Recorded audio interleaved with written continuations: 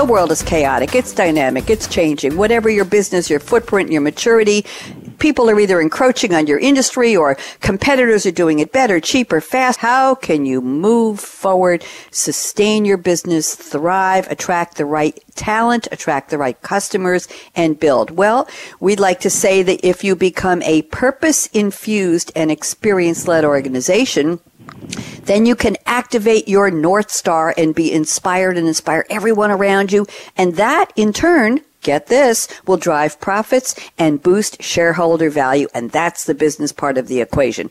So there was a recent study by the EY Beacon Institute that found that, quote, a clearly articulated and activated purpose helps organizations survive and thrive, and that's what we're talking about. So the question is, are you there yet? This episode is called Your North Star, Becoming a Purposeful Company. I will be introducing you to Jeff Stier, S-T-I-E-R. He's a global architect of the purpose-led transformation at EY. Joining him on the panel, Shelley McKinley. She is the head of Microsoft's Technology and Corporate Responsibility team. And rounding out the panel is Jim Sullivan at SAP. When we look at what really matters, though, the reason human beings get up every day, why they want to go to work, why they want to live their lives, why they want to contribute to the world in some way, it's really about finding meanings. Their purpose, in fact, was survival, and every single person within the tribe was focused 100% on that shared purpose, survival. Sure, you had the CEO of the tribe, and you also had the shaman who had a job. You had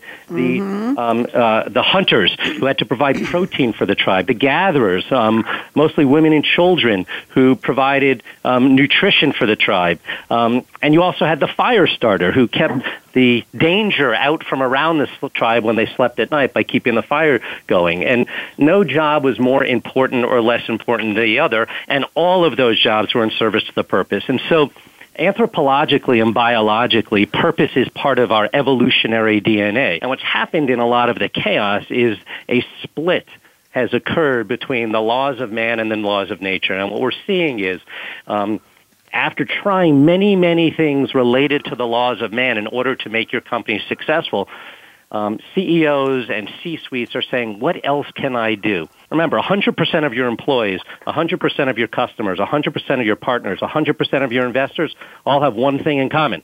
They're human beings. And the biology and psychology of the way the brain works and what motivates human beings is the same today as it was 50,000 years ago. What's also been interesting for us is the external factors that have really helped us understand the importance of pursuing a purpose. When you're out in, for example, the sales force and you are dealing with customers and the public every day who are asking you these questions on what you're doing to impact society, that really helps people get on board. So you have not only internal influences, but you also have external forces that are really helping shape what you're doing as a company. SAP, our vision is to help the world run better and improve people's lives.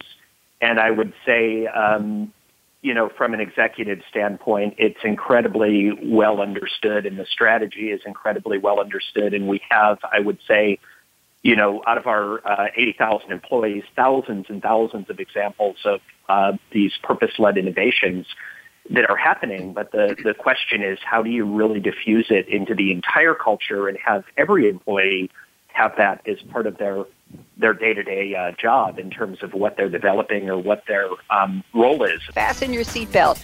Do it on purpose. Put it on. What are you waiting for? Go out and be a game changer today, just like Jeff Stier, just like Shelley McKinley, just like Jim Sullivan. Bonnie D. Graham signing off. Have a great day.